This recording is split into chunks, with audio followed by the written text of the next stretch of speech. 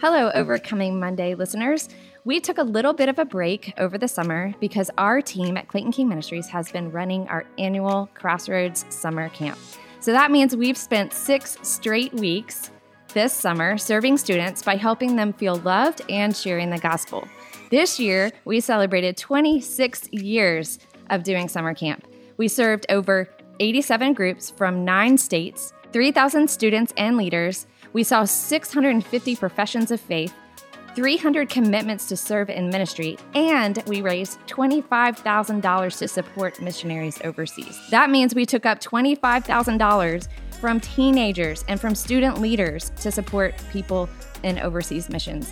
These things are amazing, and I'm not usually a numbers person, but I think unless I tell you some of the numbers of what we've done, you don't quite understand the scope of what we do every summer. Each day of camp, we have 2 services, which include times of worship through praise and preaching. The messages are always so inspiring. So this year, I'm creating an entire podcast season so that you can hear some of the messages which I know will encourage you. And when you find them inspiring, I want to ask you to do 2 things. First, share these podcasts with your friends, family, and people who you think will benefit. Secondly, we have our annual winter conference in Gatlinburg, Tennessee for students where you can hear many of the same speakers from this podcast season. The dates this year are January 14 through 17, 2022.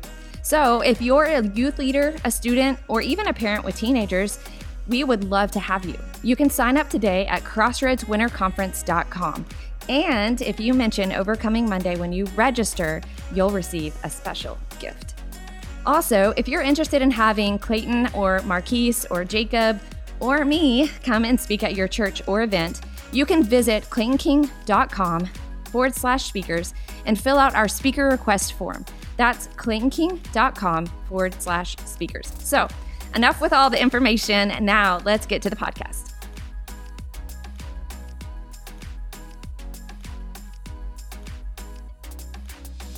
This podcast is a message I gave at Crossroads Summer Camp called How Knowing Jesus Changes Everything. Very often, a relationship with Jesus is sold as a free gift which secures eternal life in heaven. But we all know that our relationship with Christ, while it is a gift of God, it was not free. Our salvation not only required Jesus to sacrifice his life for us, but it also calls us to take up our cross and follow him. In this message, I explain how the gospel of Christ requires us to change everything if we want to be true disciples. I know you'll be encouraged, so let's get ready to listen. Hey, you guys. Have y'all had a great day? It's been a little rainy, it's been a little muddy, but I think that adds some fun to everything, right? I heard some of you were playing gaga ball in a wet sand pit. Anyone? I bet that was interesting. Anyway, my sons came home. Did anyone play with my boys today? They played Epic. Anyone? I love Epic. It's so fun, and they had so much fun. So before we start tonight, let's all bow our heads. We're going to pray before we start the message. Lord, I thank you so much for this week. I thank you for every person here. I thank you that you promised to be with us when we gather together, and so we thank you for that tonight as well. God, I pray that we would come to a greater knowledge of you tonight, that we would have fun, but also, Lord, that we would learn how to enjoy you, learn how to hear you, learn how to be changed by you, and learn how to just be receptive to what you have to say to us. So I ask that we would all have open hands and open hearts, and that you would speak to us. And I thank you in advance. In your name I pray, amen. All right. So last night, you guys heard from my husband. He talked about what it means to be reborn, why we need to be reborn. And so the long story of that is it began when God created the heavens and the earth, right? and he had this whole host of angels, and there was one angel named Lucifer, and he decided to rebel. He decided that he wanted to be greater than God, and so he led a rebellion against God, and he was thrown out of heaven. Well, that same evil angel came to the first two people who God made, and they were good. And when God made them, he called them good. He called his creation good. But that fallen angel did not like God's creation, and so he came to them and he tempted them to do the same thing that he did, to turn against God as well, to decide not to trust in all the good things that God had for them. And so he caused them to doubt God's goodness, and they did. And they chose to disobey. And God had told them, do not eat from this certain fruit in the garden, and yet the serpent caused them to question what God was saying and whether what he was saying and how he was guiding them was the best thing for them. And they decided that it was not. And so they went against what God said, and they chose to believe instead the serpent, and they rebelled. And from that time, sin entered the world and death as well. That's why we all die. We all die at some point in our lives. And death came into the world at that point. And man and woman both, now all of us, will die if we don't understand how to be restored to God. And that's why we need to be reborn. That's why God came in the form of Jesus and died for us in our place. That's why he did it, because he loved us and he didn't want us to continually end our fate in death, but to be able to live with him, because that's why he created us in the first place, to fellowship with him, to be with him, and to enjoy all of his goodness. So being reborn, everything that God has done in that area is for us. He did this because he is a good God, because by nature he is good. By nature he is merciful. By nature he chooses mercy over wrath. And so we each get this opportunity to be restored to God, even though we are living in a sinful world that ends in death. God chose to give us a different outcome. And so tonight we're going to talk about what it means to be reborn in a different way. We're going to talk about how encountering Jesus changes everything.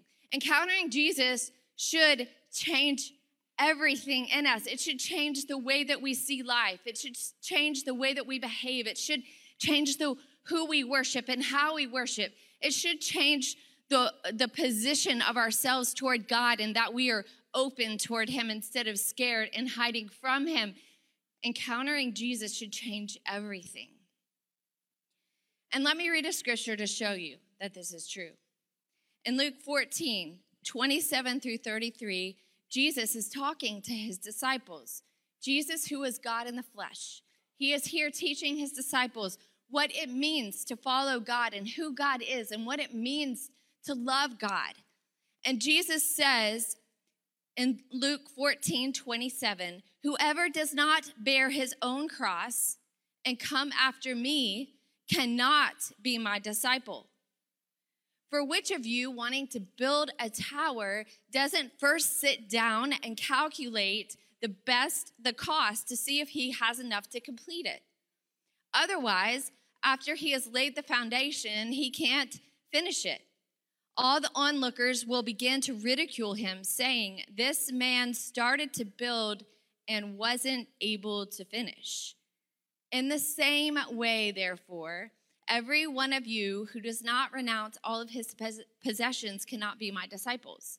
So what is Jesus saying here? He's saying that it will cost you everything. You have to take up your cross and you follow me. There's something that I believe that we're believing in this world and in this society. I believe that Christianity has gotten a little bit watered down, and let me show you how.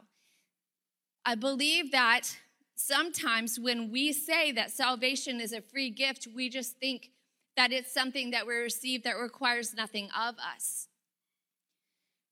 And yes, salvation doesn't require, we don't have to work to earn our salvation, But just like salvation cost Jesus his life, we should also lay down our lives, because when we become Christians, we become like Christ. That's what Christian means, little Christ.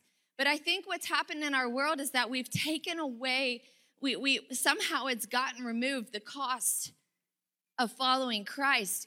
We think, oh yes, I've got this free gift and now I can go to heaven, and so I'm just gonna live the way that I want. It doesn't require anything of me because it's free. Look, it's free in that it's given to you and I, and we don't have to work for it, but it's not free because it cost Jesus everything. Salvation cost Jesus his life. And so for us to say it's free and take advantage of it is actually taking advantage of the gift of Christ himself. And so I believe in some ways the gospel has been cheapened. And let me show you one way. And I understand this may be an extreme example, but I think it's a good one. In our culture, we label things Christian that cannot be Christian. Like, for instance, we have Christian t-shirts, Christian music. We have Christian paraphernalia. We have Christian books. We have so many Christian things. We label things Christian, but guess what? A book or a t-shirt or music doesn't need to be saved. It has no soul. And so while we're trying to categorize what kind of music it is, part of me thinks that we've taken away the power of what it means to follow Christ by labeling things that don't need Christ's salvation as Christian. The only people who need salvation, the only true things that can be called Christian, is someone who turns from their sin and decides, I am a sinful person. I need to be redeemed. I want to have a relationship with God, and so I'm going to trust Jesus for this. And so tonight, what I want to do, I want to walk through what it means to believe in Jesus. What does it mean to lay down everything? What does it mean to lay down our cross? What is it that Jesus requires? What is it that he taught us it means to be a Christian? Do we believe these things? When we're looking at this tower, like it says in Luke, that we're building, Jesus is saying, all of you are building a tower with who you are.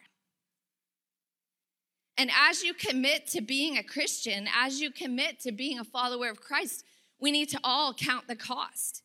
What does it look like? What materials will it cost? What's going to require of me to be a follower of Christ? What did Jesus say it would require? And the big thing he said is it means that you're going to have to take up your cross. It means that we're going to have to die to ourselves in order to follow him. That's a real price. And so while he gives us salvation as his gift, this doesn't mean that it doesn't require anything of us. And if we think that it has no requirements, then our Christian faith won't look real to us. Our Christian faith won't look real to other people.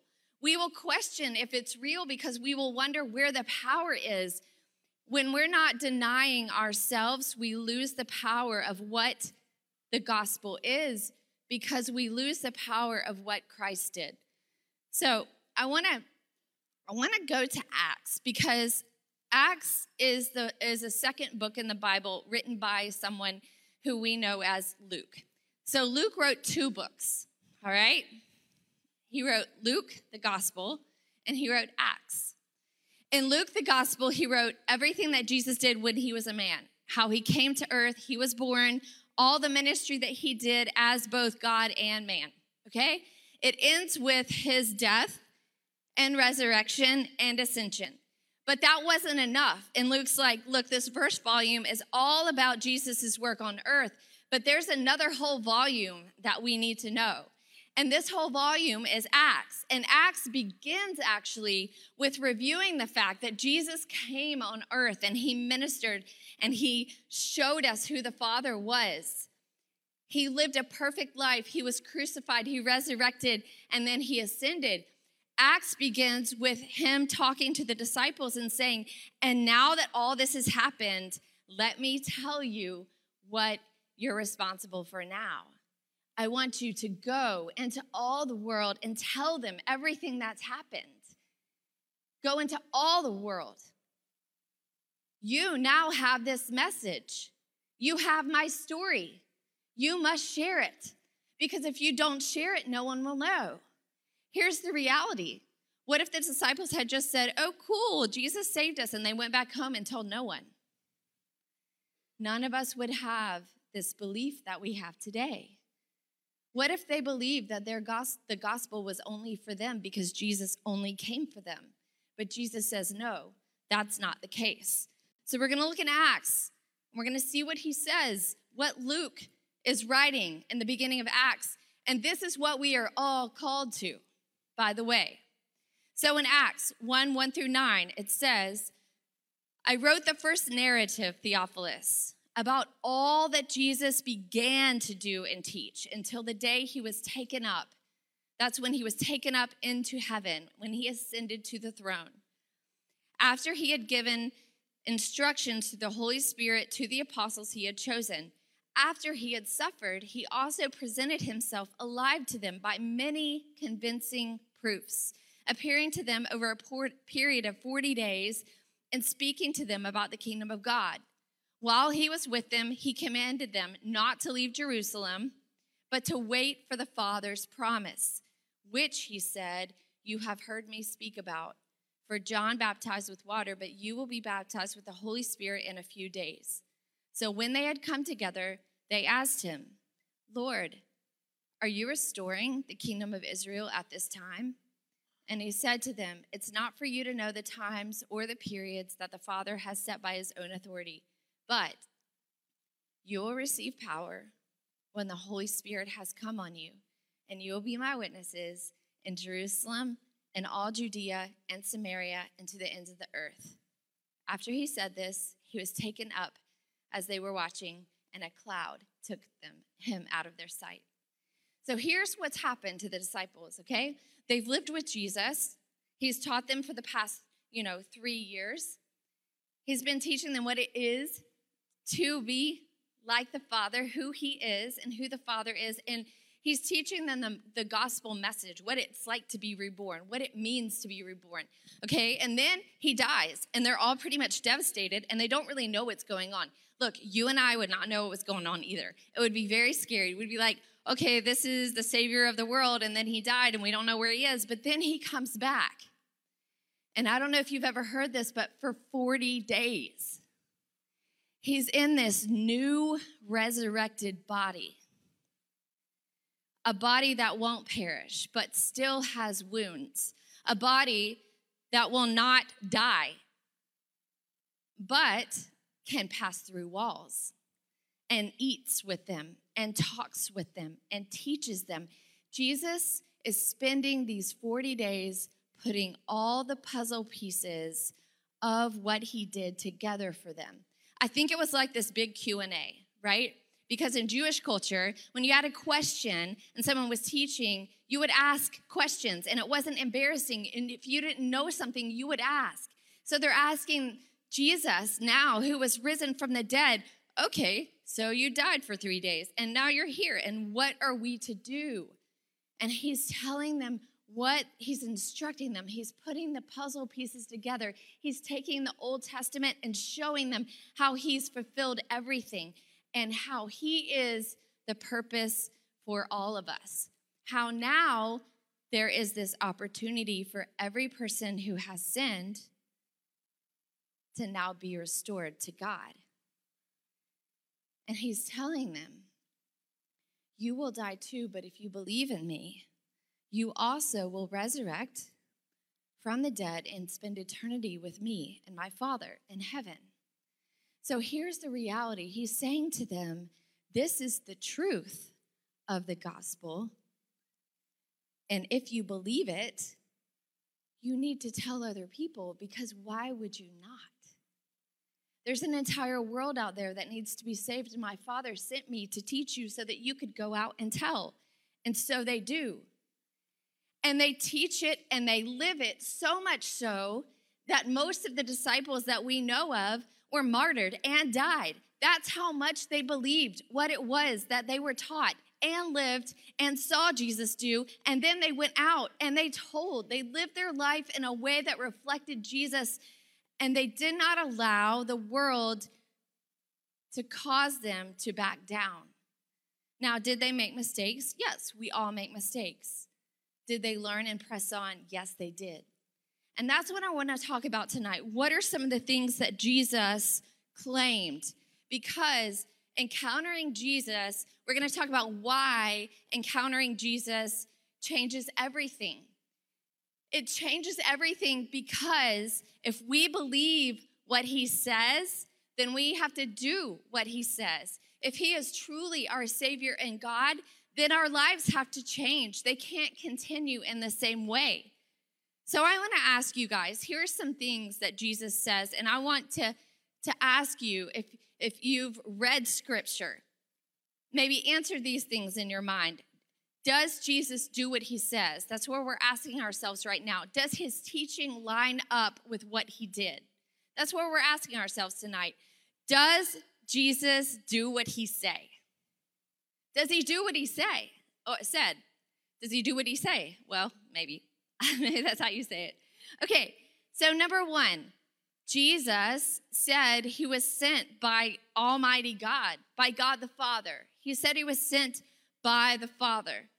Do we believe that he lived with the Father forever, that he's always been, always existed, that he has been one with the Father, and then he was sent to save us from our sins? Do we believe that? Do we believe what he says? Do we believe that he was both man and God? Scripture says that he was conceived of the Holy Spirit, but born of a Virgin Mary. So he was man through Mary and God through the Holy Spirit. Do we believe that Jesus was perfect, that he was both God and man, that he was perfect and that he was God, but he never sinned even though he was a man and tempted? Do we believe that? Because he says that. He claims that. He claims that this is who he is. Do we believe that he is the Messiah who can save us from our sins? Some of us do. Some of us believed that last night. Some of us may not. And so tonight, I want to talk about what we do believe and what we don't believe. Do we believe that Jesus saved us, that we are sinners, that we need a Savior, that he is the Messiah and he is who he said he is? Do we believe he died and was resurrected?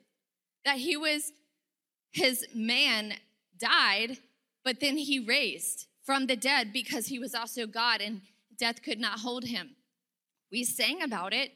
Do we believe it?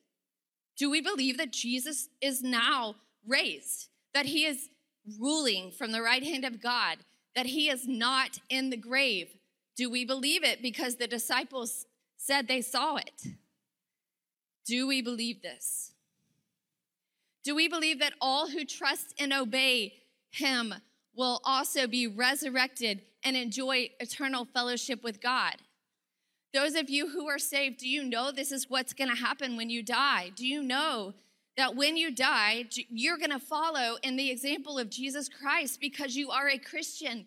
You are like Christ. And so when you die, you will experience the same resurrection and eternal life with God. Now, we are not equal to Christ. We will never be exactly like God. He far surpasses any of us, but we will follow Jesus' example. Hebrews said he was the first fruit of creation.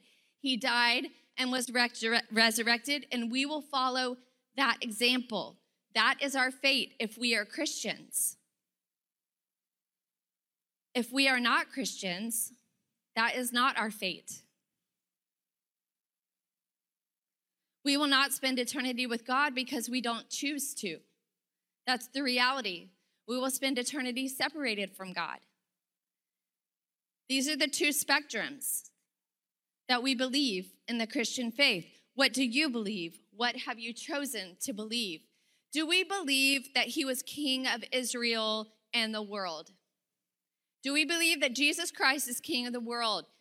God says he has all authority. Do we believe that? Do we believe he would send the Holy Spirit to believers? So he told the disciples, look, here's the deal. I'm leaving you and you're going to feel alone. You're going to feel as if I've left you, but I'm not leaving you alone. Because guess what? I'm sending my Spirit to you. And my Spirit's going to give you everything that you need for life and godliness. My Spirit's going to give you everything that you need to go out and tell people who I am. And not just that, it's going to give you the faith to believe what it is that you say you believe. When you start doubting, the Spirit will remind you of who I am and will give you the confidence that this is true. The Spirit will help you to do the hard things like be kind when you're angry, to love your enemy when you don't want to, when things have been unfair. The Spirit will give you the power to do that. Guess why? Because God, Spirit, is love. He is kindness. He is faithfulness. So when we live according to Him, when His Spirit's in us, we are able to live in ways that we wouldn't otherwise. We were born into sin. I mean, like, we have a natural gravitation to sin, but God says, no, I'm going to send my Spirit to you, and you're going to be able to do things you didn't think you could do. You're going to be able to forgive when you don't think you can. You're going to be able to heal from things that other people who don't have my Spirit won't be able to, because you're going to rely on me. This is what it means to live by the Spirit. And here's the last thing. The disciples would become witnesses to the world. To the world. Jesus said, Jerusalem, Judea, Samaria, and the ends of the earth. Jerusalem, Judea, Samaria, and the ends of the earth. What Jesus is saying here is you'll begin with the people of God, the Jews, and you'll spread out to the ones that feel rejected.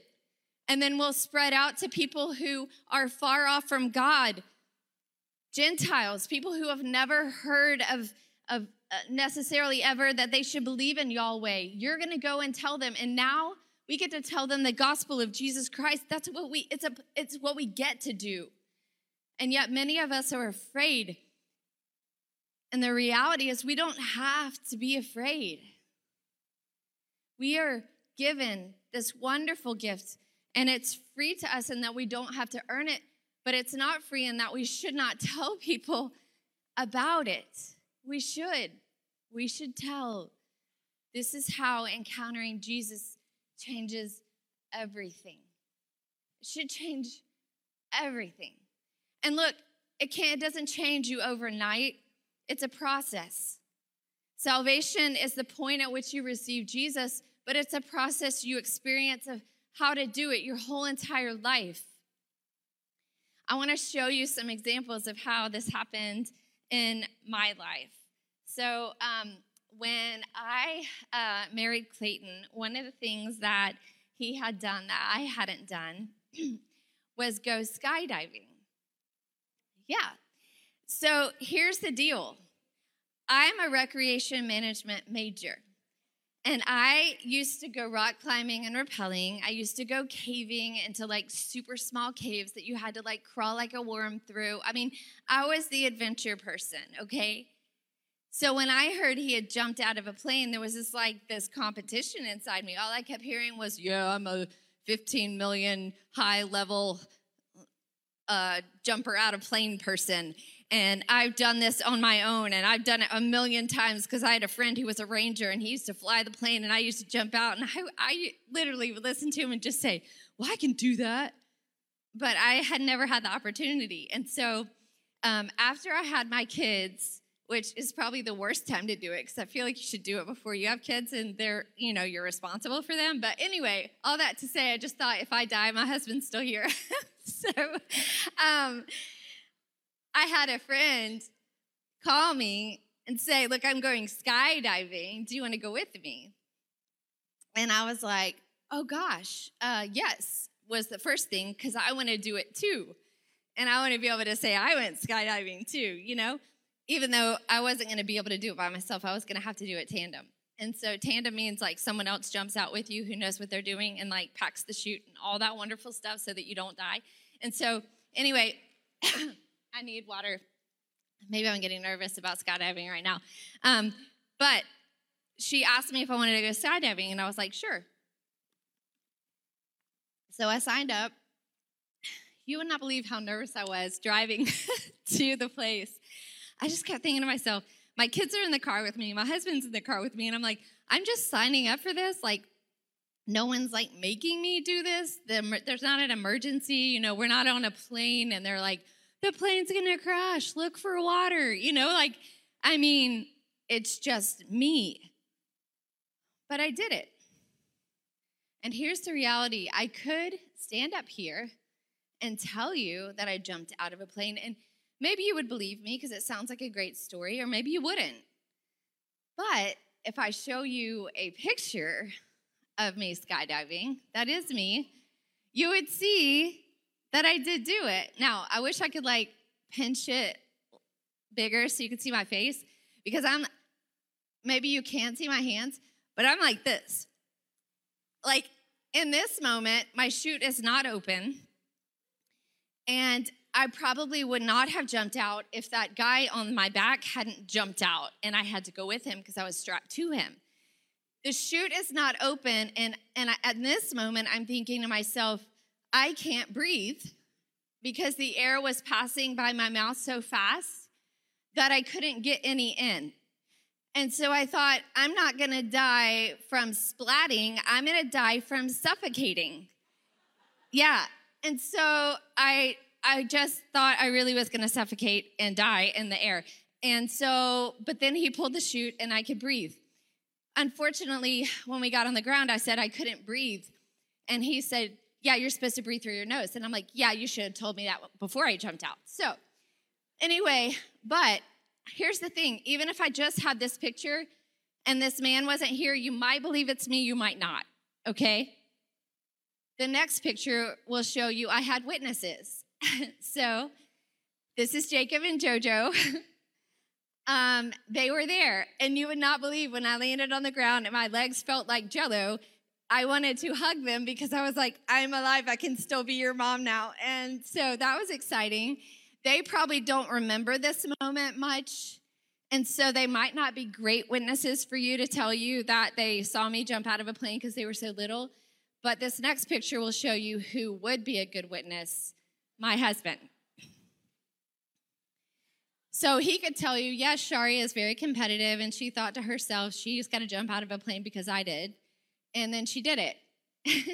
And then he was glad I was alive too. Right? So here's what happens. I did this. I know I did it. It was real. I'm telling you. I have witnesses who saw me do this. I even have pictures. If you wanted to see a video, I could find it somewhere. I believe in what I saw and did because I did it and I saw it.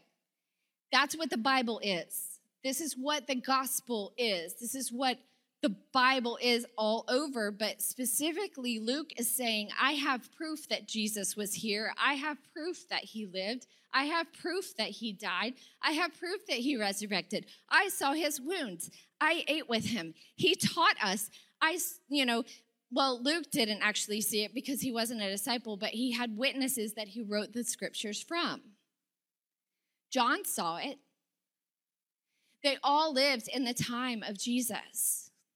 They experienced the gospel from the man, Jesus Christ, who was also God. They saw this happen. So it's up to us to believe or to choose whether we're going to believe what they say or not in the scriptures, to take it at face value, to read it, analyze it, let the Spirit teach us and guide us and show us who God is. Do we believe it? That's what the Bible is here for. That's why it's so essential. Let me show you how the Lord has done this in my life, how the gospel has played out, the story of how he's changed me. Here's a picture of me when I was in middle school. It's really awesome, by the way. I have super curly hair. Yep. Yeah. Do you love it? That's right. I think this is 7th grade. So I had just had headgear, and then I went to braces. And then my mom said, hey, I'm getting a perm. Do you want to get one too? And I was like, guess so. And then that happened. So I want to tell you a story about this time in my life. I want you to see this is me at that time in my life. I had moved. I was going to a middle school in Atlanta. I had moved from the country. I felt very out of place. I didn't have a ton of friends, but believe it or not, this shirt and this hairstyle was actually kind of in style, sort of. And so, but I felt out of place. And let me tell you why I felt out of place in my school, because I really did love Jesus. I was trying my hardest to do everything that I could do to live for him in the way that I knew. There were a lot of people who did not. Some did, many did not. I felt out of place. I didn't feel out of place at church. Didn't feel out of place in some of the other groups that I was in, but in my high school, I did. There was a girl sitting beside me in one of my history classes, and she had been dating this guy, and she experienced something that was very fearful for her. They were sleeping together at the time, and she thought that she was pregnant, and she got scared, and she told him, and he broke up with her. And she was afraid. And then she no longer had any friends. And she asked me to be her friend. I'm going to tell you, this scared me because I wasn't living the same sort of life as she was living, and I was a little bit afraid that maybe she would influence me and I wouldn't know how to be a good friend to her, that I would maybe make decisions that weren't good for me. So I asked my mom to help me. My mom did. We took her on spring break with us and our family, and we had a good time. And here's what happened in her life. When we came back from the trip, she found out she wasn't pregnant. And when she told this boyfriend, he asked if they wanted to continue to go out, and she said yes. And so they entered back into this relationship together. What's hard about this is that I felt like at that point I lost a friend. And I did. But here's what I want to say about this situation. I do believe that I did what God wanted me to do. I loved her the best that I knew how. I ended up getting hurt by it, but I do believe that God took that ministry and I was there to love her in a time when she did not feel loved. Some of you might say she's shallow for going back to this guy. I would say that I think we all make decisions when we are feeling unloved that we might regret. And she was just looking for a place to belong. We all make decisions that we might regret, but here's the thing. I believe that God will put us in places where we can love people in safe ways when they are feeling unloved. And I believe that God allowed me to be that for her. Now, I did not understand that at the time, but when I look back and I look at that picture, it reminds me of that challenge that I had to be Jesus to someone else. There's a picture of my brother that they showed earlier. We look really silly. My brother was highly obnoxious at this age. And I loved my brother. I still love my brother. But at this point, I was kind of preteen, and he was not preteen. He was obnoxious, still young, like 8-ish. And he was always pestering me, and we got in a fight one day at home. And even though I loved him, I lost my temper, and I just pushed him. Well, I didn't realize that he was at the top of a staircase. And when I pushed him, he rolled down the entire staircase and got crunched in between the door and the stairs. And at first, I felt so bad. I was in a panic, and I went to run down the stairs and go to him and say to him, I'm sorry, I love you. But literally, right behind me, I felt this presence, and my mom had come over, and she saw what happened. And she said, did you push him down the stairs? Wow, that's a really low voice for my mom. I'm sorry, I just started losing my voice. My mom said, did you push him down the stairs?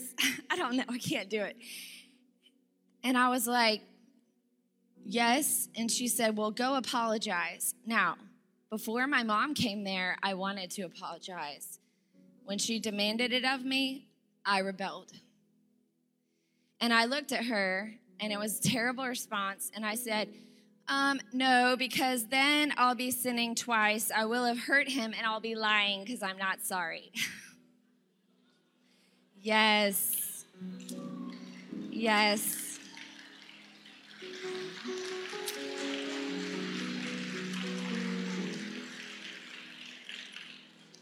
So I don't really know why you're clapping. But let me tell you this. It might have been smart aleck, and it might have been great for a sitcom, and it might have been great for TV. It might have been great entertainment. You might be cheering from there. But I went into my room, and I got a spanking, and I hadn't gotten one in forever. At 11 years old, she was going to give me a spanking. She's like, this is weird. I haven't spanked you in forever. You never really get in trouble. She went to hit me. I'm sorry, something's in here that's messing my throat up. She went to spank me and hit my knee. Don't laugh, please. She hit my knee. She sprained her wrist. And she was hurt. All of these things happened because of me. And I realized this. Let me tell you what I realized. That I have a choice to respond with honor and respect toward my mom, or with disrespect. And with disrespect, there are consequences that are sinful, and with honor and respect, there is not. And I did not make the right choice, but I have learned from them that from that time, that when I am asked to do something that I don't want to do, and this rebellion rises up from me, inside me, God can give me the power to make the right choice if I allow him. And I get to make that choice. And when I make a choice that abides with who he is and his character, then I will receive his blessings. When I do not, I don't receive his blessings. I receive the consequences of my sins. This is something I have learned by walking with Jesus. This is what it means. When it says Jesus changes everything, I can choose rebellion, I can choose obedience, and my life will reflect the things that I choose. The fruit will be seen in my life. This is the choice that you have. You lay down your life or you don't. When you lay down your life, you look more like Christ. When you don't look more like Christ. You look more like yourself. You look more like sin. And it is repulsive when you say that you're a Christian and yet you don't live like Christ. And the world will call you out. And the world should call us out. Because we are called to lay our lives down. We are called to live like Christ.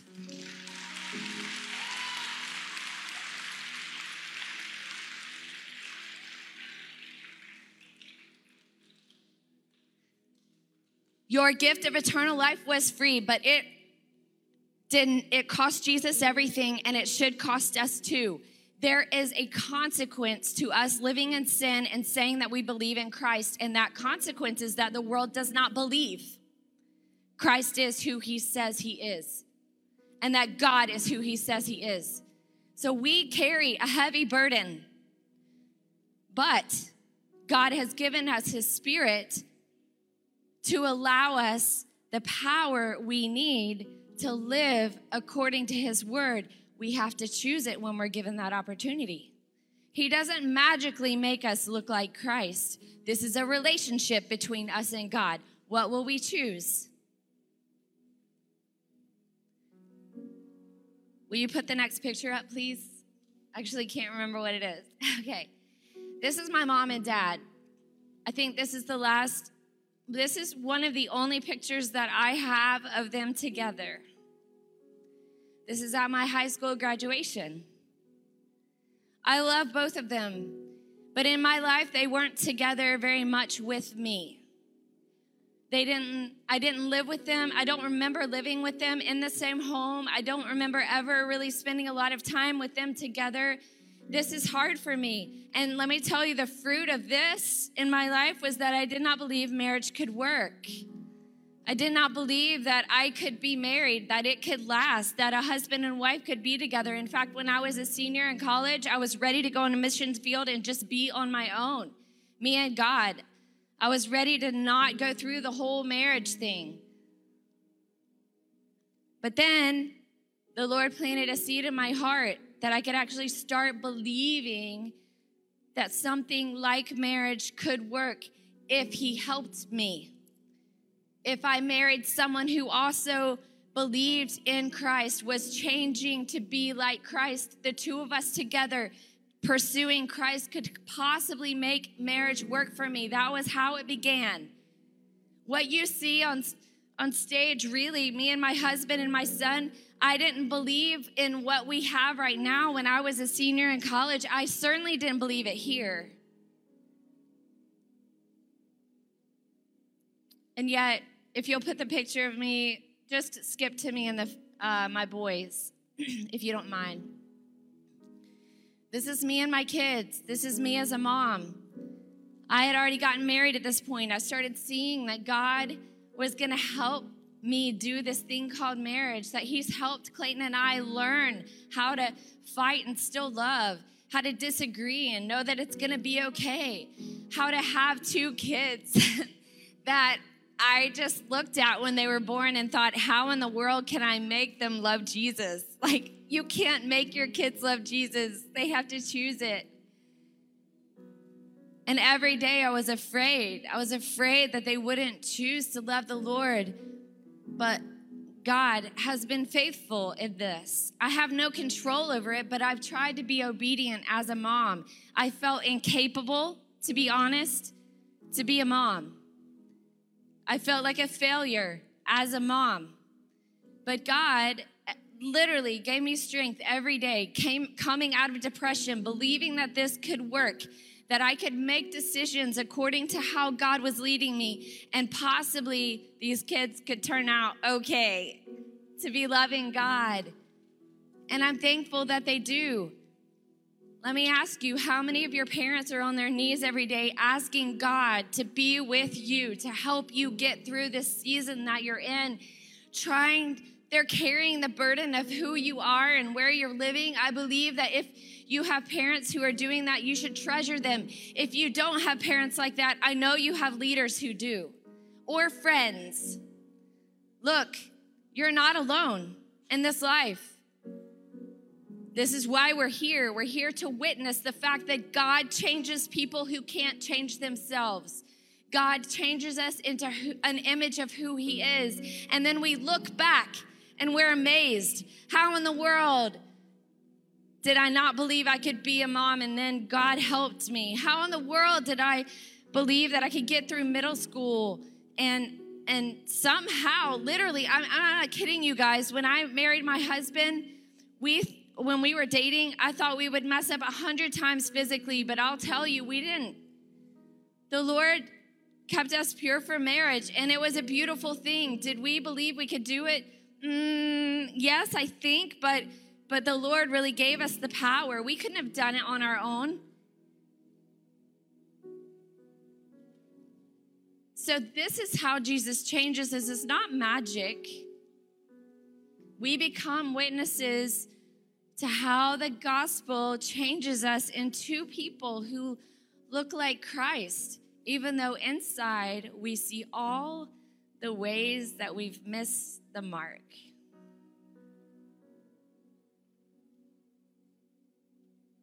So I don't know what your impression of being a Christian has been up until now. I don't know if you thought it was just like a ticket to get you out of hell. I don't know if you just thought it was something that you had to choose because your parents told you. But look, this is the thing. God wants to be restored to you. He doesn't want to spend eternity away from you. That's why he sent Jesus to be with you. That's why the disciples went out and gave their lives so that this message could be with us here today. That's why we have, I thought I had my Bible, but I don't. That's why we have the scriptures that we do, so that we can know God and be restored to him. And guess what? One day, if you believe in Christ, we will resurrect and no longer have to worry about making these awful decisions. We will not be inflicted with sin anymore. And that is how Jesus changes everything. He does.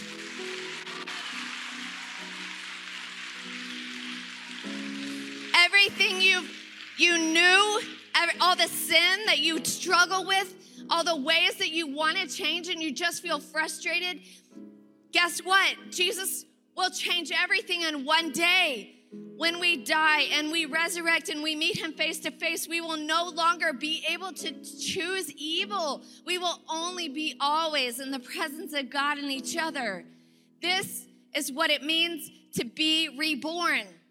It's everything.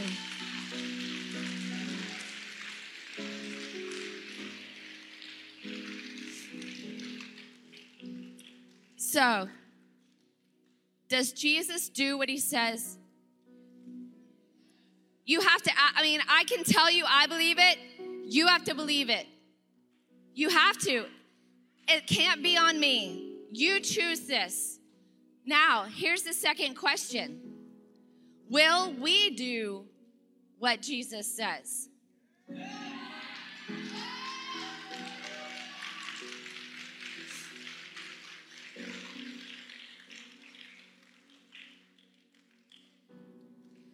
And now here's the harder one. Will we share what Jesus said and does in our lives with others?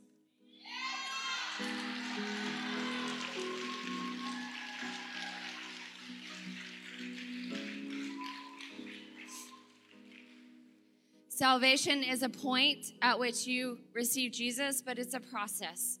And you don't have to be perfect tonight. Many of you met Jesus yesterday. But here's what I want you to do. I want you to take these questions that I've asked, and I really want you to think about them.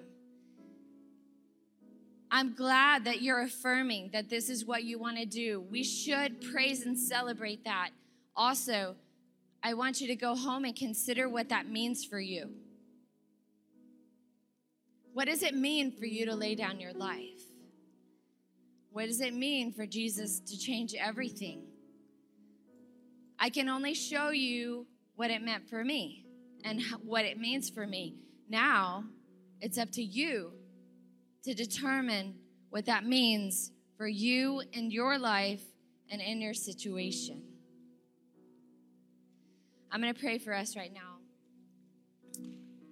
Lord, I thank you for your word. You can change everything. You can and you will.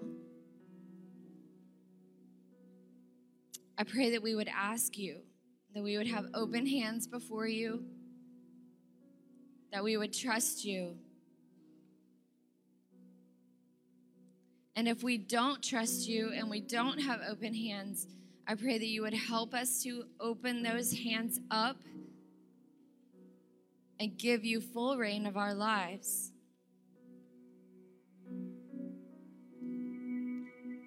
We love you and we praise you. In your name I pray, amen. All right.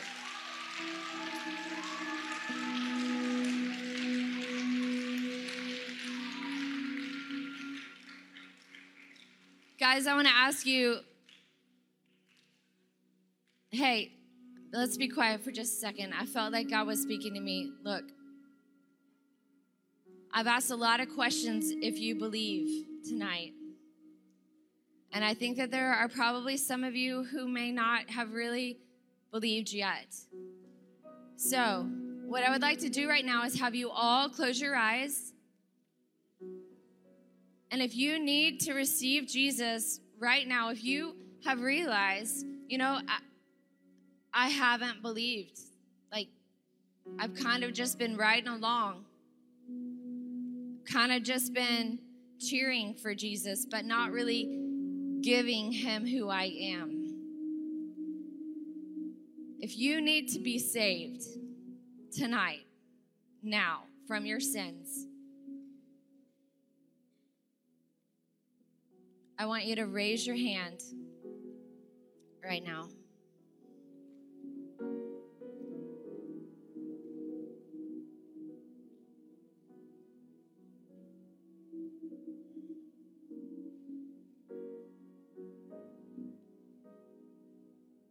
If you need to give Jesus your life, raise your hand on the count of 3. Ready? 1, 2, 3. All right. Those of you who raised your hands, what I'm going to do is I'm going to lead you in a prayer right now. And this prayer that I'm praying, just because you're repeating it from me doesn't mean that I am saving you. Jesus is the one, and it's your conversation with him. But I'm going to help you right now, because a lot of times when we first begin our relationship with Jesus, we don't know how to pray to him. So that's why I'm going to lead you in this prayer. So if you need to receive Jesus, I want you to pray with me. Dear Jesus, thank you for loving me. Thank you for dying on the cross for me. I understand I'm a sinner. I understand that I'm broken. But I also understand that you died for my sins. And I thank you for saving me. Right now, I put my trust in you. I give you my life. I give you my all. Help me to love you. Help me to pursue you. Thank you. In your name I pray. Amen. All right. Those of you who prayed, I'm going to beg you right now, plead with you. I plead with you to talk to someone so that you have someone who can help you from now forward. Sometimes we become ashamed. Don't let the devil steal what Jesus just did in your life. You have no reason to be ashamed because Jesus just took care of your sin. So here's what you do. You pull someone, a leader, to you tonight, and you have a conversation with them, and you tell them how you have been changed. And now this is your point of beginning a relationship with God, and it will only continue your whole life until you see him one day and he loves on you. So please follow up with someone. I'm so proud of you, and I'm so excited for the life that Jesus has for you now. Thank you. Well, I hope today's podcast gave you some little secrets for your big breakthrough. If you are inspired and encouraged by this message, don't forget to check out our Crossroads Winter Conference in Gatlinburg, Tennessee in January 2022. You can find information about this event on our Clayton King Ministries website. Also, our speakers would love to be a part of your next event or speak at your church. You can request a speaker on ClaytonKingLive.com/speakers. That's ClaytonKingLive.com/speakers. And finally, please let us know how this podcast has impacted you on our Overcoming Monday Instagram account. You can send me a DM or leave a comment. Thanks for listening. I hope I've given you something to overcome your Monday.